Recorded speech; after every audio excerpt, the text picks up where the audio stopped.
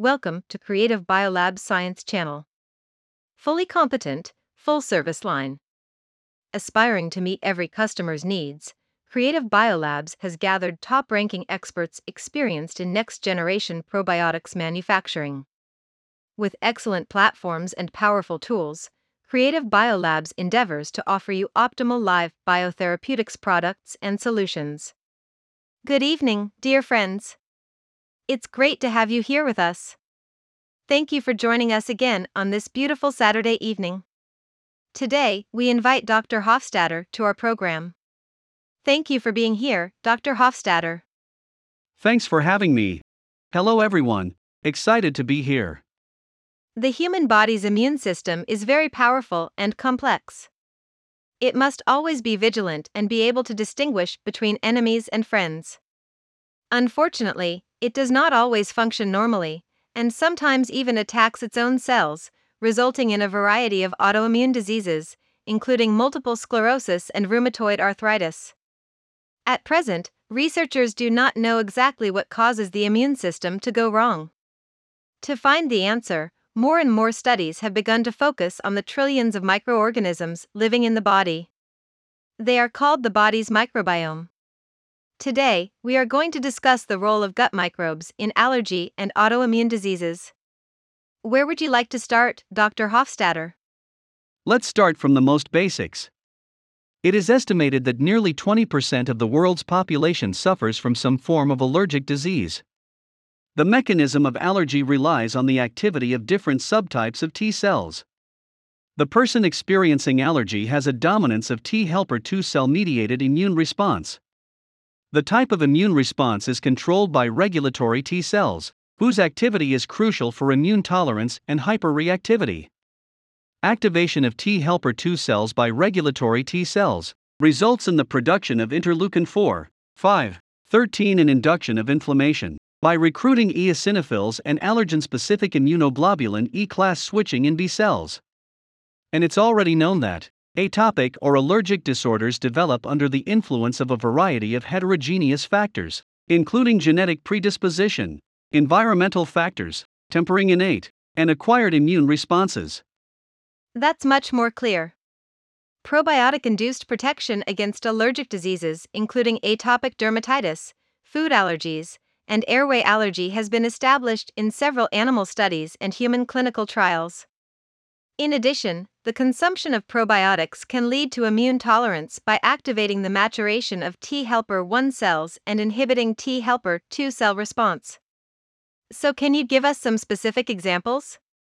Sure. The relation between the composition of gut microflora and allergy has also been established by many researchers. Some have proposed that modification of gut colonization with the help of supplemented probiotic strains during pregnancy and early infancy could down-regulate the onset of allergic diseases. I think it was only recently that a meta-analysis explored the effect of Lactobacillus rhamnosus and Bifidobacterium animalis subspecies lactis on the development of allergic diseases and sensitization in late infancy and early childhood. Like they expected, they observed probiotics could effectively reduce the incidence of eczema in probiotic-consuming subjects. That's exciting. Did they figure out the mechanism of probiotics' effect on allergic diseases? The mechanism was explored by another group of researchers using pre- and postnatal consumption of Lactobacillus reuteri. So basically, supplementation of Lactobacillus reuteri can improve immunoregulatory capacity by decreasing toll-like receptor 2 induced response during infancy. Many other studies using mice have found direct effects of probiotics on airway allergy, including decreasing eosinophil counts in bronchoalveolar lavage, and interleukin 5 and interleukin 13 levels in lungs, and directly inducing mucosal cluster of differentiation 103 positive dendritic cells, and differentiation of regulatory T cells. Rheumatoid arthritis is a chronic, systemic disease with inflammatory synovitis with unknown etiology. It is characterized by multiple joints, symmetry, and aggressive joint inflammation of the hand and foot facet joints, often accompanied by involvement of extraarticular organs, and positive serum rheumatoid factor, which can lead to joint deformities and loss of function. Does probiotic also play an important role in rheumatoid arthritis? Yes. Probiotics can prevent the pathology of autoimmune diseases. For example, probiotics could alleviate the symptoms of rheumatoid arthritis.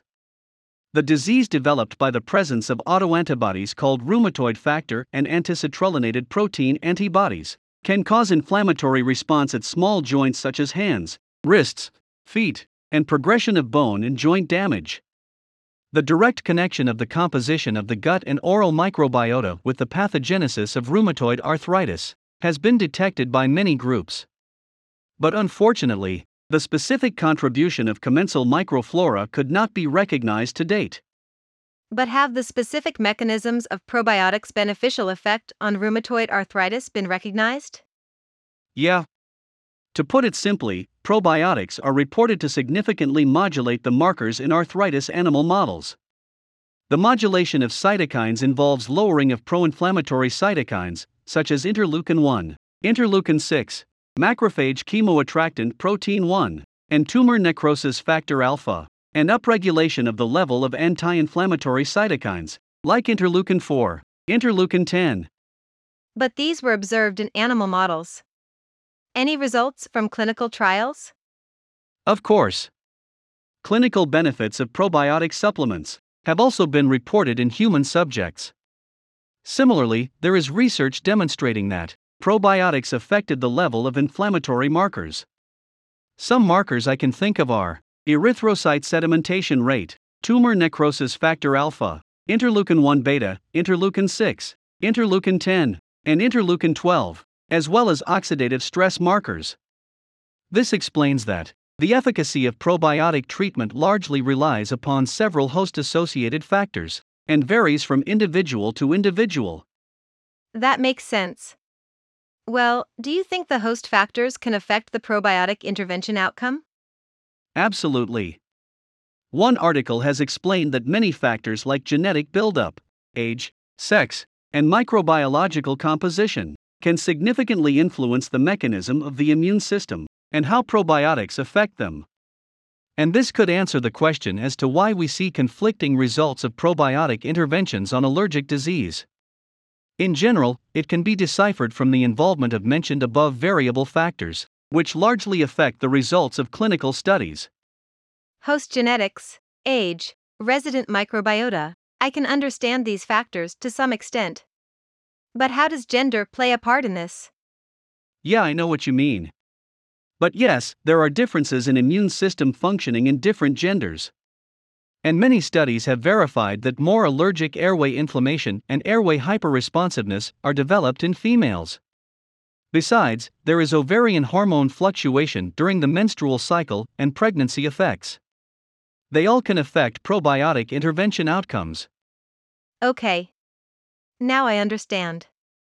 According to our discussion today and an overview of currently present data, we can conclude that probiotics can help alleviate allergy and autoimmune diseases by balancing between native microbiota, regulating inflammatory mediators, and developing the immune system. That's right. However, high levels of variability in related studies, in the context of different formulations of probiotics for different types of patient populations, and their respective outcomes, have prevented the observation of any significant effect of probiotics on allergic diseases. In other words, there is still a long way to go. Exactly. Okay, that's it from us today. I hope you enjoyed today's episode. Thanks, Dr. Hofstadter, for sharing your insight with us. And thanks, everyone, for listening. We will continue our discussion on probiotics next week. See you then. Thanks, everyone. I hope we will see you next time.